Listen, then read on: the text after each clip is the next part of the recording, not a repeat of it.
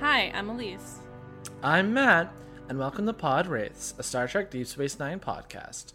If this is your first time joining us, we're two friends watching Star Trek Deep Space Nine and sharing both our deep and irreverent thoughts on our favorite Star Trek series. This week we're talking about Season 4, Episode 10, Our Man Bashir, teleplay by Ronald D. Moore and directed by Winrick Colby. This episode aired on November 27th, 1995. This week on Deep Space Nine, a transporter accident replaces the characters in Bashir's secret agent holosuite program with the physical forms of the station's senior staff. Secret agent program. Secret agent program. So I think I can assume the answer to this question, but I have to start this podcast the same way we start all of our podcasts. Elise, did you or did you not remember this episode? I remembered the premise of this episode, like that it was James Bond themed, not the particulars. Oh, okay. You just remembered that, like... Yeah. I think I'll remember it more going forward, though. Like, since I watched this episode the first time, I've probably seen every James Bond film at least twice. I'd seen a lot of them prior to it, but I've definitely watched them all at least 2 or 3 times since, so I got the references a lot better. Well, and like a couple years ago, you were on that like marathon podcast about James Bond. So like you dove deep into Her Majesty's Secret Service, right? So yes, I know all about it. No, yeah. Yes, that is true. I just love James Bond. Like, next weekend, I'm going to the drive-in to see 3 James Bond movies if I don't fall asleep. Nice. Nice. Which ones? Unfortunately, they're starting with You Only Live Twice, which is one of my less favorite ones. I kind of wish that was in the middle, so in case I wanted to take a nap. But then we are watching On Her Majesty's Secret Service and finally ending with The Spy Who Loved Me. Interesting that they're showing the Lazenby one. I think that it's like they're purposely trying to show different actors, but I am surprised that they are doing that over something more recent. I wonder Sorry, go ahead. I don't know I think that they're saying that, I don't know if they've done this before, the drive-in that I'm going to, because it's possible maybe they'll do another one where they do Timothy Dalton, Pierce Brosnan, and Daniel Craig or something. Like, these are like the first 3 actors. Yeah, it's just, I don't know, like you say, if I was picking a Connery Bond, I don't know if I'd pick the one with yellow face, but hey, that's just me. Yeah, and every time I watch that, I actually realize that the yellow face part of it is less time in the movie than I remembered. Like, it stands out so much to me that I'm like cringe about it. And then I rewatched it somewhat recently and I was like, okay, it's not good. Like, it's bad that they do that, but it's in less of the movie than I had recalled. And Aki is a really cute Bond girl. So at least they're not doing Diamonds Are Forever, which just has the like unfortunateness, I don't know what the right word is, that it's just boring. So at least this is like a more interesting plot than the boring movie. Yeah, fair enough. I thought you were gonna go because, like, you know, the like, you know, problematic lens you can look at in Diamonds Are Forever are like the creepy, like, coded queer, like, henchmen. But I'm Winton they kind of rule. Yeah, Winton Kid are like, I feel like they're gay and also like they're portrayed as like weirdos. Yeah. Yeah. I was talking with it's actually one of my friends that does drag. We were out for drinks a month or 2 ago, and we were talking about, you know, our fondness for problematic representation sometimes, like, and that is a good example. You know, yeah, or like even like the whole, like, you know, cross-dresser, like, you know, trans panic, like, murderer trope that you see, like, in Psycho, spoilers for Psycho, like, all the way through, right? Like, even again, another modern example is, of course, Silence of the Lambs, which is one of my favorite movies. That's where I thought you were going to say first. Well, and like we were talking about Buffalo Bill and how the film explicitly states that Bill isn't trans. That's what Lecter says. So then we came to the conclusion that it's not problematic trans representation. It's problematic non-binary representation. So Buffalo Bill, we've decided, is now a non-binary icon. Sans skin suit, hopefully. Hey, I mean, who am I to judge? Fair. It's been a really long time since I've watched that movie. I should revisit it. One I watched, and I mean, listeners will go back to Bond, but you know, it just, Elise and I haven't talked for a minute. There's definitely some of that in the Brian De Palma movie, like Dressed to Kill, like with Michael Caine, and I think that one's like even worse, so it makes Silence look slightly less problematic. I watched Dressed to Kill first, is what you're telling me.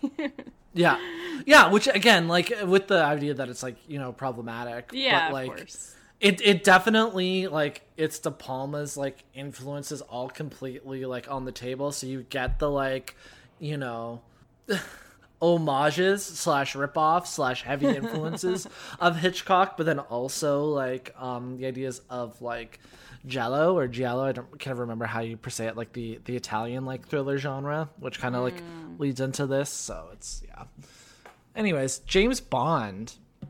So this episode actually aired 10 days after GoldenEye had come out, which was the first Bond movie in about 6 years. So it was very timely, I guess. Which I think they were kind of planning for a bit, like on that, you know, that hype that like Bond was back. But like when we were doing the pre-research and like reading and prepping for this podcast, realizing that there was a remembering actually looking at the dates, so there's only 6 years between License to Kill and GoldenEye was a bit of a trip. Oh, see, because I've been podcasting about Bond so much. Like, I've done 2 Bond podcasts on different podcasts, and so that is like, I just knew that already. So where your brain is at is where my brain was a couple years ago. And like, it's probably a product of like age and, you know, being like thinking of like all the Bond movies like pre-Pierce Brosnan were like phase 1, and then Brosnan like launched this other phase, because it's like, I remember in the media at the time, like this is what, like you say, 95, so I would have been 9, they're like, oh my god, Bond's back, it's like, you know, we haven't seen him forever, and blah blah blah, and it's like only been 6 years, like, it just to put that in like perspective, because it's like, how long has it been between recent Bond movies, you know, mostly from production standpoint, not like, oh, we're taking a break, it's just that movies take a lot longer to make now. It's interesting because they wanted Pierce Brosnan to be in the movies that Timothy Dalton was in. Like, but he was doing Remington Steele. Yeah. And they couldn't get him. So I wonder what would have happened if we had him earlier. But I am glad we have Timothy Dalton when we do. It just sucks that they weren't better movies that he was in. But like, so the interesting thing between, like, I think looking at Bond as a franchise and also like looking at Star Trek as a franchise, and like being, again, I know Bond's based on novels that came out before this, but basically being so tied with like 60s pop culture and then like growing with it, is your Taylor Swift eras of Bond is kind of like your Star Trek series, right? Where like you have the original series, which is Star Trek through the lens of the 60s. You have, I think our only window into what 70s Trek could have looked like was the motion picture. Yeah. Then you get, you know, your flavors of 80s. Not you have great. your you have your like 90s Trek, which we're obviously covering now. Yes. You have Enterprise that gives you your 9/11 early Trek. 2000s post 9/11 like you know, War on Terror era Trek, and then you have the JJ verse, and then you have like Star Trek coming back on TV and kind of, you know, things like that. And like Bond like works very much the same way through its eras. Yep. And it's interesting that this episode kind of even plays, like, obviously it's leading into the kind of, you know, mid-century modern kind of 30 years later nostalgia revival of the 90s, and leading into kind of the Connery aesthetic. But the plot lines were like very Roger 70s Moore. Roger Moore era, right? Yeah. And I want to get into it in a little bit because I want to pull out all the fun Bond references, but like specifically the set and the score felt very Roger Moore to me. Yeah. At least toward the end of the episode. Before we get into the James Bond references, I wanted to say a couple things. I was laughing that since last week's episode was very much, it felt Indiana Jones-ish, as we said. It's funny that 2 weeks in a row we have some like Sean Connery nods. And also this was the first episode that was filmed after Nana Visitor and Alexander Siddig like started dating in real life. So it was kind of fun. They obviously get to kiss on screen, although Alexander kisses Terry Farrell later as Dax, or as Honey Bear. So that was fun. And I really enjoyed that Garrick was like along for the ride, because Garrick is a spy within the show. So it was really fun to see his commentary on how ridiculous Bond is compared to what he learned in the Obsidian Order. You can definitely, I think, feel some of the like new relationship energy and like chemistry, and especially some of those early scenes with Nana as like, you know, the Russian colonel, and Julian, and the fun, so like when they have that kiss, it's like pretty hot, and then it cuts to like Garrick like watching, and I'm like, knowing this background that they're deep in the throes of like new relationship energy, I'm like, I know they're all professionals and whatever, but if I was Andrew J. Robinson, I would have been like, or what's his middle initial? If I was Andrew Robinson, whatever. I was thinking of Edward G. Robinson. That was probably I think it's just Andrew Robinson. Anyways, if I was Andy, I would have been like, "Do you guys want me to leave? I can like go take like, my I'll cover you know my I mean? eyes." Yeah. That's yeah, funny. Exactly. And then I guess like my thought, Elise, that I want to run by you in relation to Garrick's professional commentary, that I think somewhere between Bond's MI6 and Garrick's Obsidian Order, we have Jack Ryan's CIA. That's fair. I do think that based on the way he acted within this episode, that Garrick cares about self-preservation more than any of these other fictional characters within his job. So I don't know who I would compare him to, but I do think it is somewhere in the middle, because Jack Ryan is a analyst turned agent, but like also family man, so like that doesn't sit with Garrick for me, but it is interesting. Well, and it's like the idea too, like, and even like this whole episode starts out with the idea of like fantasy and like power fantasies and like wish fulfillment, and like Bond can be is very much that. But I do think some of like the Tom Clancy stuff, and like Jack Ryan and like the Jack Ryan movie specifically, is it's still that kind of male like power fantasy, but it's like the thinking, like the academics, like the arts degree, like persons, where it's like, oh, I can never be James Bond, but I could probably be Jack Ryan, because it's slightly more grounded, where it's like, oh, I'm like, you know, the bookworm that gets my chance, and I'm like also good at this, like, you know what I mean? It's kind of like slightly more easier, like self-insert for politics majors. Speaking of Garrick and self-preservation, though, I have another thing I want to run by you. Yes. So, is Garrick's Obsidian Order Jason Bourne's CIA? Now, not Jason specifically, but all the Treadstone people trying to track him down and, you know, worry about their own careers and all that really good bureaucracy stuff that Tony Gilroy writes so well. I have only seen one Bourne movie, but from what you have just said, that does sound more accurate. I don't remember which one I've seen, even. I mean, probably Identity, the first one. Yeah, maybe I've seen two of them. I don't remember. I think I actually saw a later one. Oh, really? Yeah. I don't know. I just never. I think my parents read all the books. I know they have like a little Robert Ludlum section of their library. Yeah, I'll get to them eventually. We know I love spy shit. So just a little kind of general plot outline, because we don't really have an A and a B story. They're all intermixed, but we have, the very Star Trekian like tech problem that they need to solve, and then there's the plot with the references within like the holosuite, right? So the plot of the holosuite is Julian has to work with a Russian agent to find out who's causing these earthquakes and kidnapping all these scientists, represented by the very attractive Honey Bear, as played by Terry Farrell / Jadzia Dax.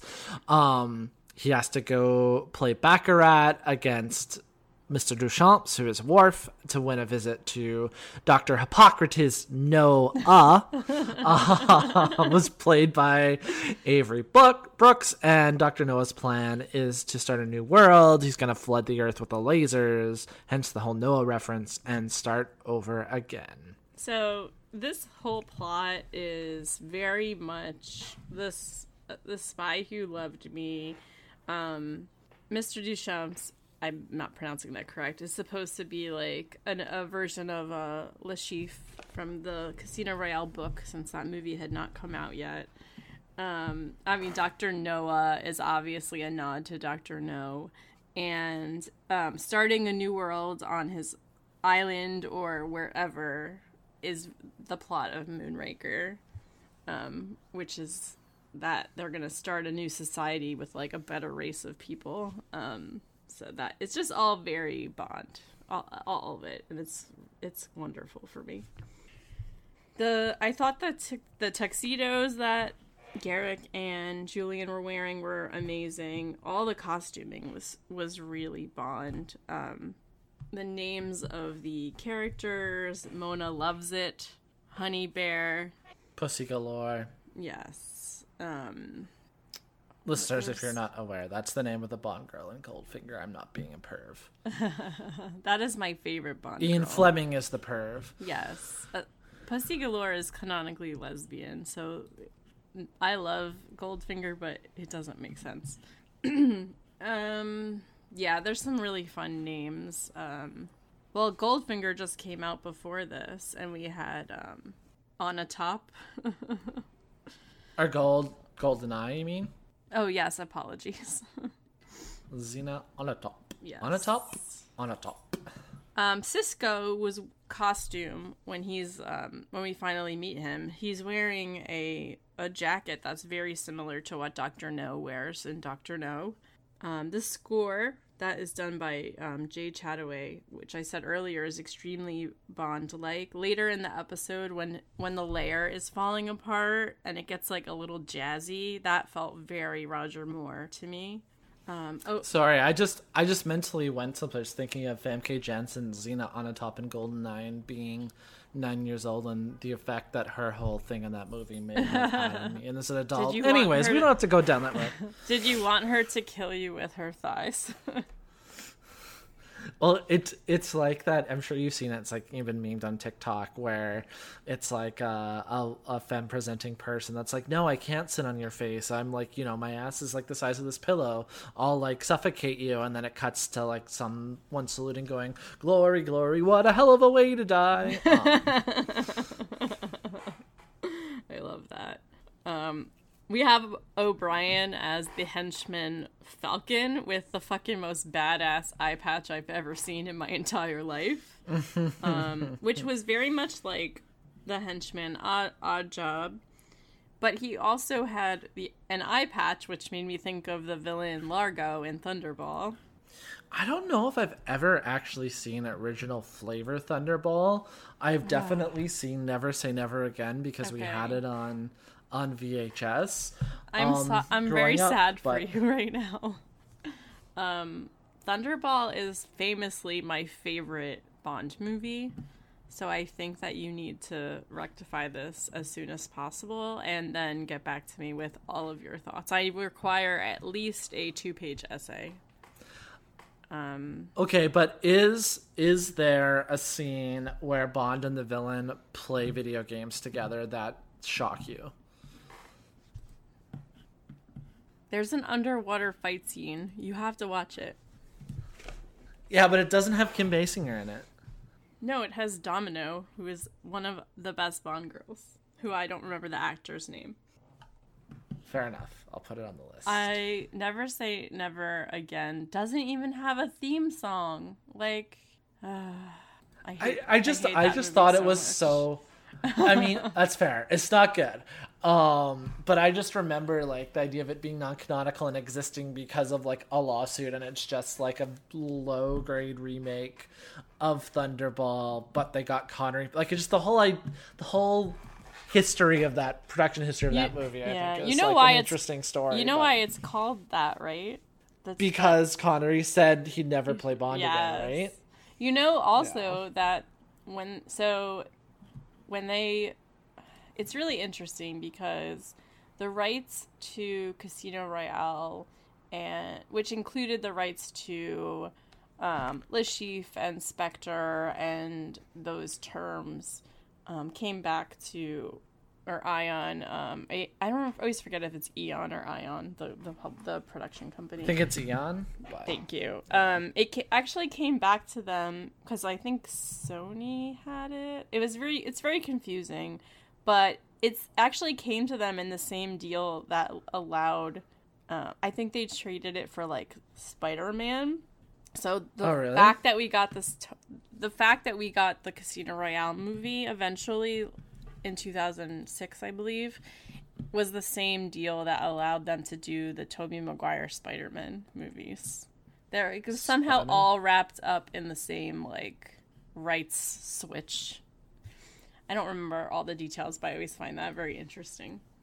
Well, yeah, because there was that like other. Speaking of James Bond spoofs, there was like that Peter Sellers and like I think David Niven was in it, like Casino Royale, which I know I've seen, but I don't really remember. I couldn't get through it. I actually turned that off. There are things like I love Doctor Strangelove, but sometimes Peter Sellers is doing things that I'm just like cannot follow you down this path. But yeah, so I never actually watched the spoofy Casino Royale. I don't even know if you can like get it like through like legally obtained means, but there's also like that Casino Royale like TV movie like before it's on YouTube. The movies. I watched it. Oh, is it? Yeah, it's wonderful. Is it good? Yeah, it's about an hour. Peter Lorre's in it. So Bond is American, and his name is... that's right. His name is Jimmy Bond, and there's another It's not Felix, but there's like a guy helping him that I think is British, so they like switch nationalities. It's like an hour thing, and Peter Lorre is... I think Peter Lorre might be the chief, but I don't remember. But they might have... I don't remember if they have the exact names. Like, they might have given him a different name. Yeah. It came out in the 50s. But yeah, I'll send you the YouTube version, because it's like under an hour. I've watched it once or twice. Nice. Yeah. Well, that's even another... Speaking of Felix, like, the guy who developed this program is named Felix, which I think could be a reference to Felix Leiter. Yeah. Bashir's friend that made the program within the episode. Yes. I really enjoyed also the layer that they had for Dr. Noah. He was like in the snowy mountains, and then there was like a whole underground part that looked like rocks, which just felt very Bond. We got like a really good villain monologue, which gave Bashir time to figure out a way to get out of the bad situation. And then at the end we get the Bashir saying that they'll return again. Which is very Bond, because at the end they're always like, James Bond will return. Pending a cease and desist letter from the Bond producers.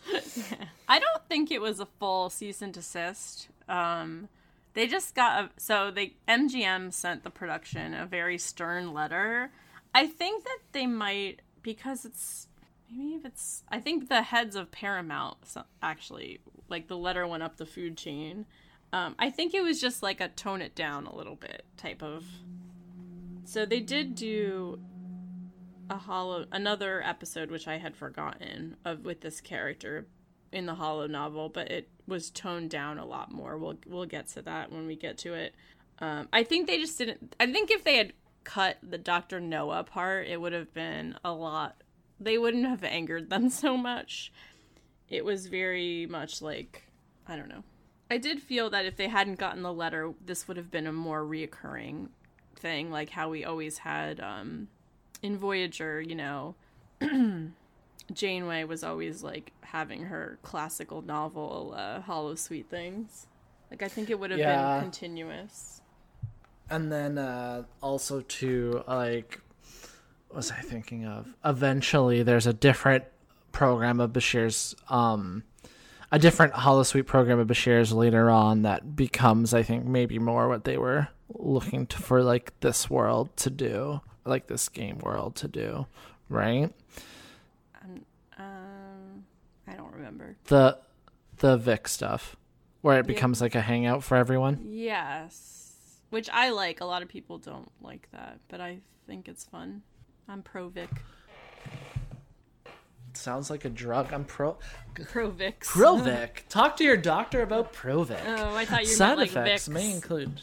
Oh no. Which made me think of Pete Campbell or whatever. Arrived at it independently. Direct well, more marketing. his father-in-law, but he worked for Vicks Chemical. That's right. What was I gonna say? I do have to wonder how much of the, like, hey, maybe lay off, like, letter from MGM had to do with, like, the timing of GoldenEye coming out, and if it's like, if Bond was still in, like, that 6-year period, like, before, where it wasn't, like, revived or whatever, if they would have cared quite as much, you know what I mean? But who knows? So apparently, I don't know much about it, but I wanted to mention that there is a spy movie called Our Man Flint, which I have never seen. It came out in 1966. It's like a spy comedy that parodies James Bond. And that is where they got the title for the episode from. And James Coburn is in that. So I'm actually kind of curious to watch that. It has, I don't normally go by ratings, but it has a 77% on Rotten Tomatoes, which is not bad. So I think that that might be something that I want to watch eventually. There's also, like, similar sort of series of, like, American spy movies that weren't spoofs, but they're very much, like, indicative Bond. They're like the Matt Helm films where Dean Martin plays Matt Helm. Oh, I don't know those. Yeah, there's one I, like, think I'd be willing to check out and watch, and it's the one that, like, Sharon Tate's in. But okay, that's interesting. Yeah, it's and also I don't know if you loved this movie, but it's the one that Margot Robbie's Sharon Tate watches in the theater Once Upon a Time in Hollywood. So that was a movie that I didn't enjoy the first half, but it all paid off, so I ended up loving it in the end, if that makes sense. Yep, totally. I have not watched it a second time, but I probably should. I want to say one more thing about this episode in general. They actually were pretty hesitant to do an episode with a malfunctioning holodeck because that was such a trope that was used in TNG, but they really because they did the transporter patterns, like, tech glitch, they felt like it was a little bit more Deep Space Nine than just what was happening on TNG. Yeah, it was, like, too fun of an idea to, like, pass up, they thought. Yeah, I think so too. And I think they were right, because I really, really think this episode's a lot of fun.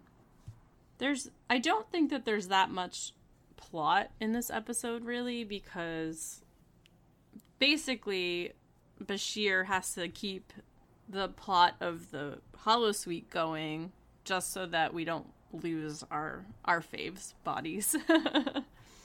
So during a transporter accident, Sisko, Kira, O'Brien, Worf, and Dax's bodies get saved inside Bashir's holosuite program after they were temporarily in the pattern buffer. But their brain patterns get saved in the rest of the in the rest of the station. So all of the station's functions are down. The only thing working is, I guess, the Defiant, because that's unattached. So I like the idea that their bodies can be in the holosuite program, but their brains are, as Rom says, has to be saved on a quantum level, so the holosuite's not strong enough for that, and that their brain patterns take up the rest of the memory on the entire ship. The whole time they were doing this, I was like, okay, but, like, do they have a backup of, like, the computer's functions so that when this is all over, they can, like, put it back? Like, did they reboot the system? The only main character... They pulled it from the cloud. Yes. Which backup do you want? The one from last week or the one from 2 years ago? It was really fun to watch. We don't see Eddington very often, but we have Odo. I mean, I guess with all of the people that are caught in the pattern buffer and then in the holosuite program, and with Bashir not being able to leave the holosuite program, all the higher up Starfleet people are not able to work on this problem. So it makes sense that Eddington was there, working with Odo and kind of being in charge, because he's probably the next highest Starfleet officer on the station. Totally. And they need to get this done with the help of Quark and Rom, because Quark owns the holosuite and Rom is the technician on the holosuite. And we get to see Rom do some of his super smart tech stuff, which I love. With spatulas and strainers. Yeah, and, like, it was so good. There was apparently some sort of terrorist organization behind the attack. I didn't really... Someone was angry about some peace treaties. I really kind of wasn't paying attention too much to that. Yeah, so it's a Cardassian like group called the True Way, who, like, because, you know, there's the civilian government in Cardassia now, and right. They've made peace with Bajor and all that. They're like, hey, this isn't cool. We want to, like, make Cardassia for Cardassians. Right. So those groups are they like the anti-Gul Dukat then? Because isn't he like in charge of the civilian government? He saw which now? way the wind was blowing, and yeah. So these people are like, you know, America first or whatever in Cardassia. They're Cardassia first people, is my interpretation. Pretty much. Yeah. I really love that Rom got to use his expertise so much in this episode, and the fact that, like, he was, well, whatever he works on for the holosuite is not compatible with Starfleet computers, so he has to do all these, like, modifications with these, like, huge wires that are in these, like, ridiculous sized tubes. Which was really funny. And the whole time Eddington's like, O'Brien's gonna kill me, which I found really funny, because, O'Brien's gonna be like, what the hell did you do to this? Well, and I did like the idea, like, talking about, like, Julian or Garrett coming around to Julian's idea that, like, exercising your creativity, like, and your play and sense of fun, allows you to, like, be more productive and think outside of the box and things like that at your day job. Yeah. That they basically had to do this over the course of the episode, because they used the Defiant, right? Mm-hmm. Because that had the transporter, that's what I'm looking for, that worked, and everything else. So again, it was very, like, out of the box thinking. Basically when Eddington was like, hey, Bashir, you got 2 more minutes. So we get to, like, the finale of this holosuite program. And it's really interesting because Sisko Avery Brooks, rather, as Dr. Noah, does his whole monologue. And at the end of it, Julian's like, okay, let's do it. And he throws everyone off by actually going through with Dr. Noah's plan, because he knows it'll give them more time to rescue all of them. Like, right as they were going to be like, Dr. Noah is like, I didn't expect to win, and then was like, I'm gonna kill you anyway. But they get transported out of the holosuite just in time. And, of course, O'Brien is like, what did you do to my ship? Which is so funny. I would imagine any engineer would feel ownership over the ship and the station as, like, they're the ones responsible for keeping them running. Yeah, totally. It was really fun in general. I know this is, like, an afterthought to see all of our faves act out of character. I always enjoy that. And we usually only get that in a Mirror Universe episode, but I actually enjoy this more than a Mirror Universe episode. No, for sure. I also thought it was really smart the way they cast each character within the Hollow novel. Yeah. Basically, Kira was a terrorist spy, so to have her be the Russian spy makes a lot of sense.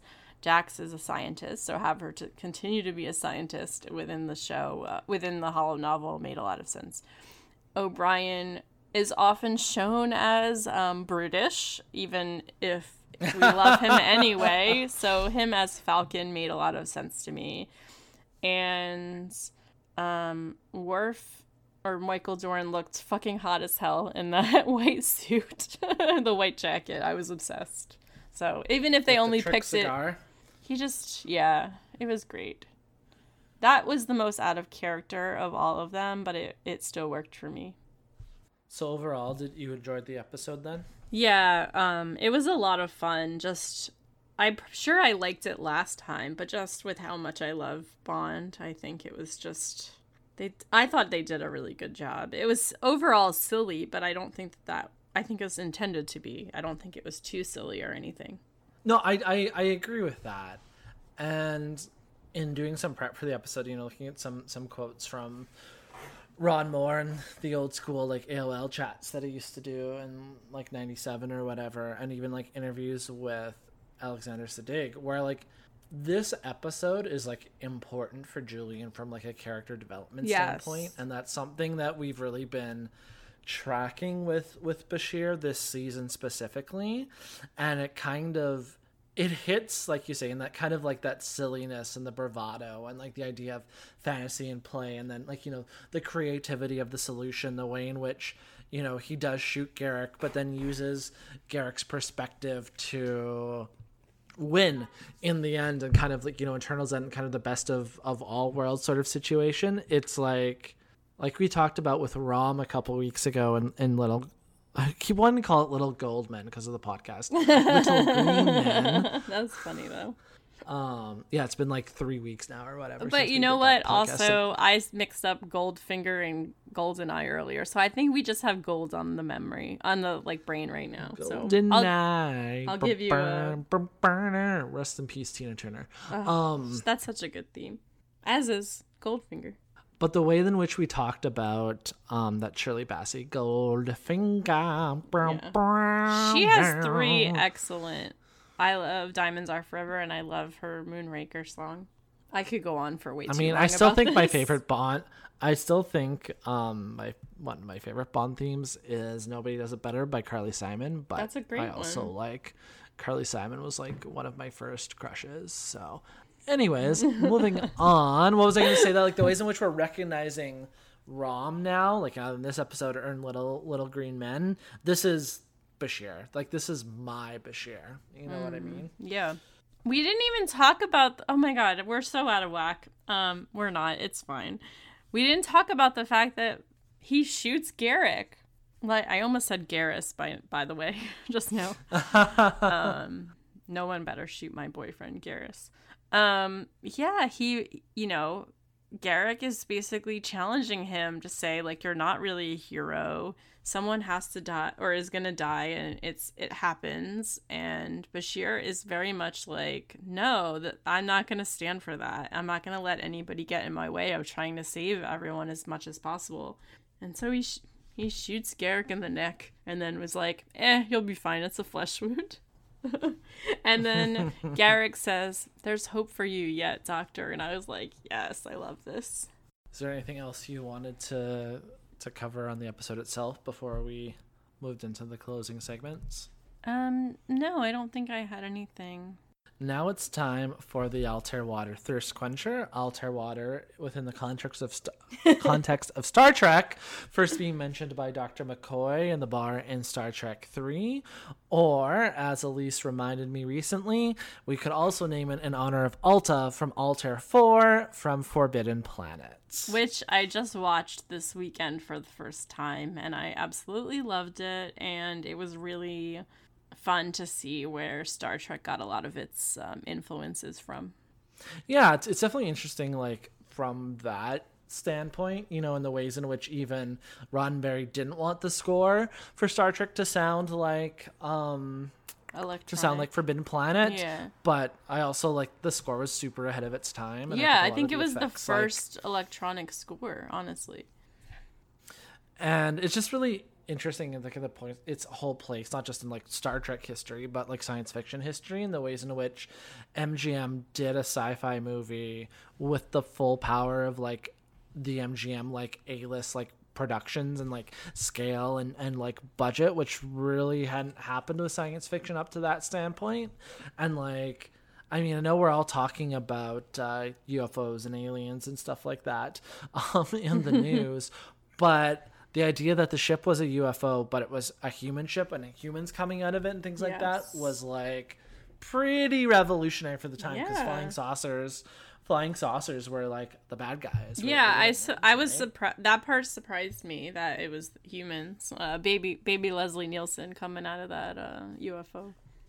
It's also kind of weird seeing him just be a straight lead, like just like a lead, like and not like in a comedy. Like, after we watched Tessa, who's been on the pod, is here with me, and after we watched that, I made her watch my favorite Leslie Nielsen episode of Murder, She Wrote.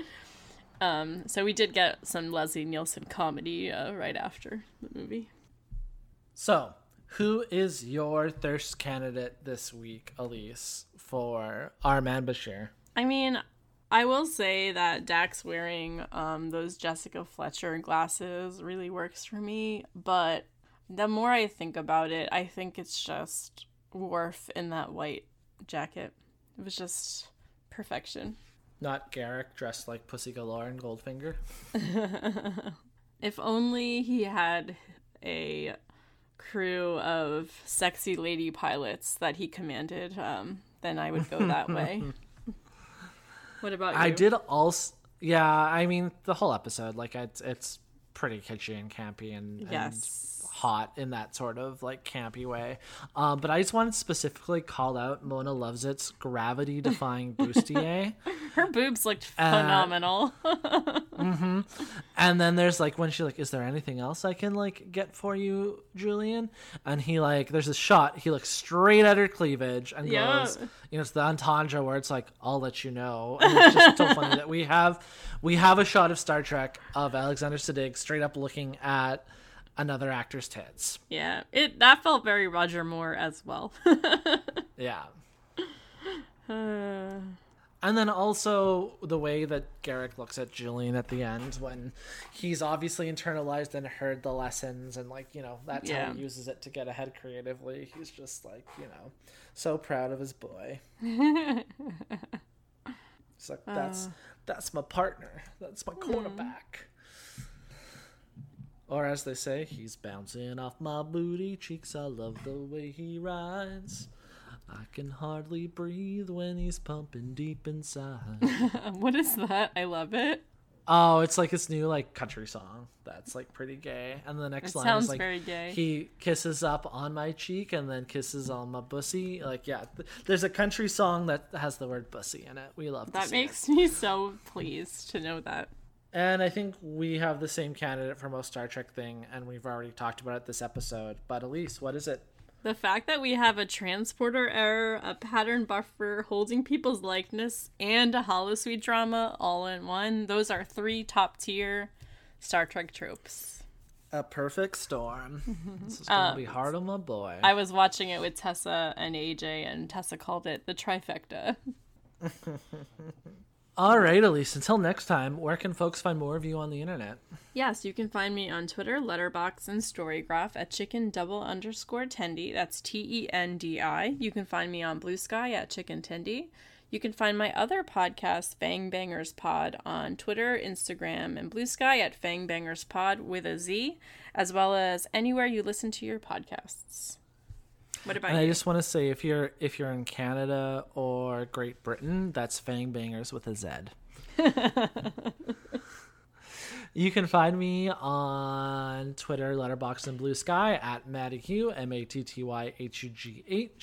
You can catch us together on Twitter, Instagram, and Blue Sky at PodRace, and you can also email us at podrace@gmail.com. Please remember to rate and review us on the podcatching system of your choice. Thank you again to our editor, Melissa, and DJ Empirical for our Interstellar theme song. Until next time, computer and program. Bye.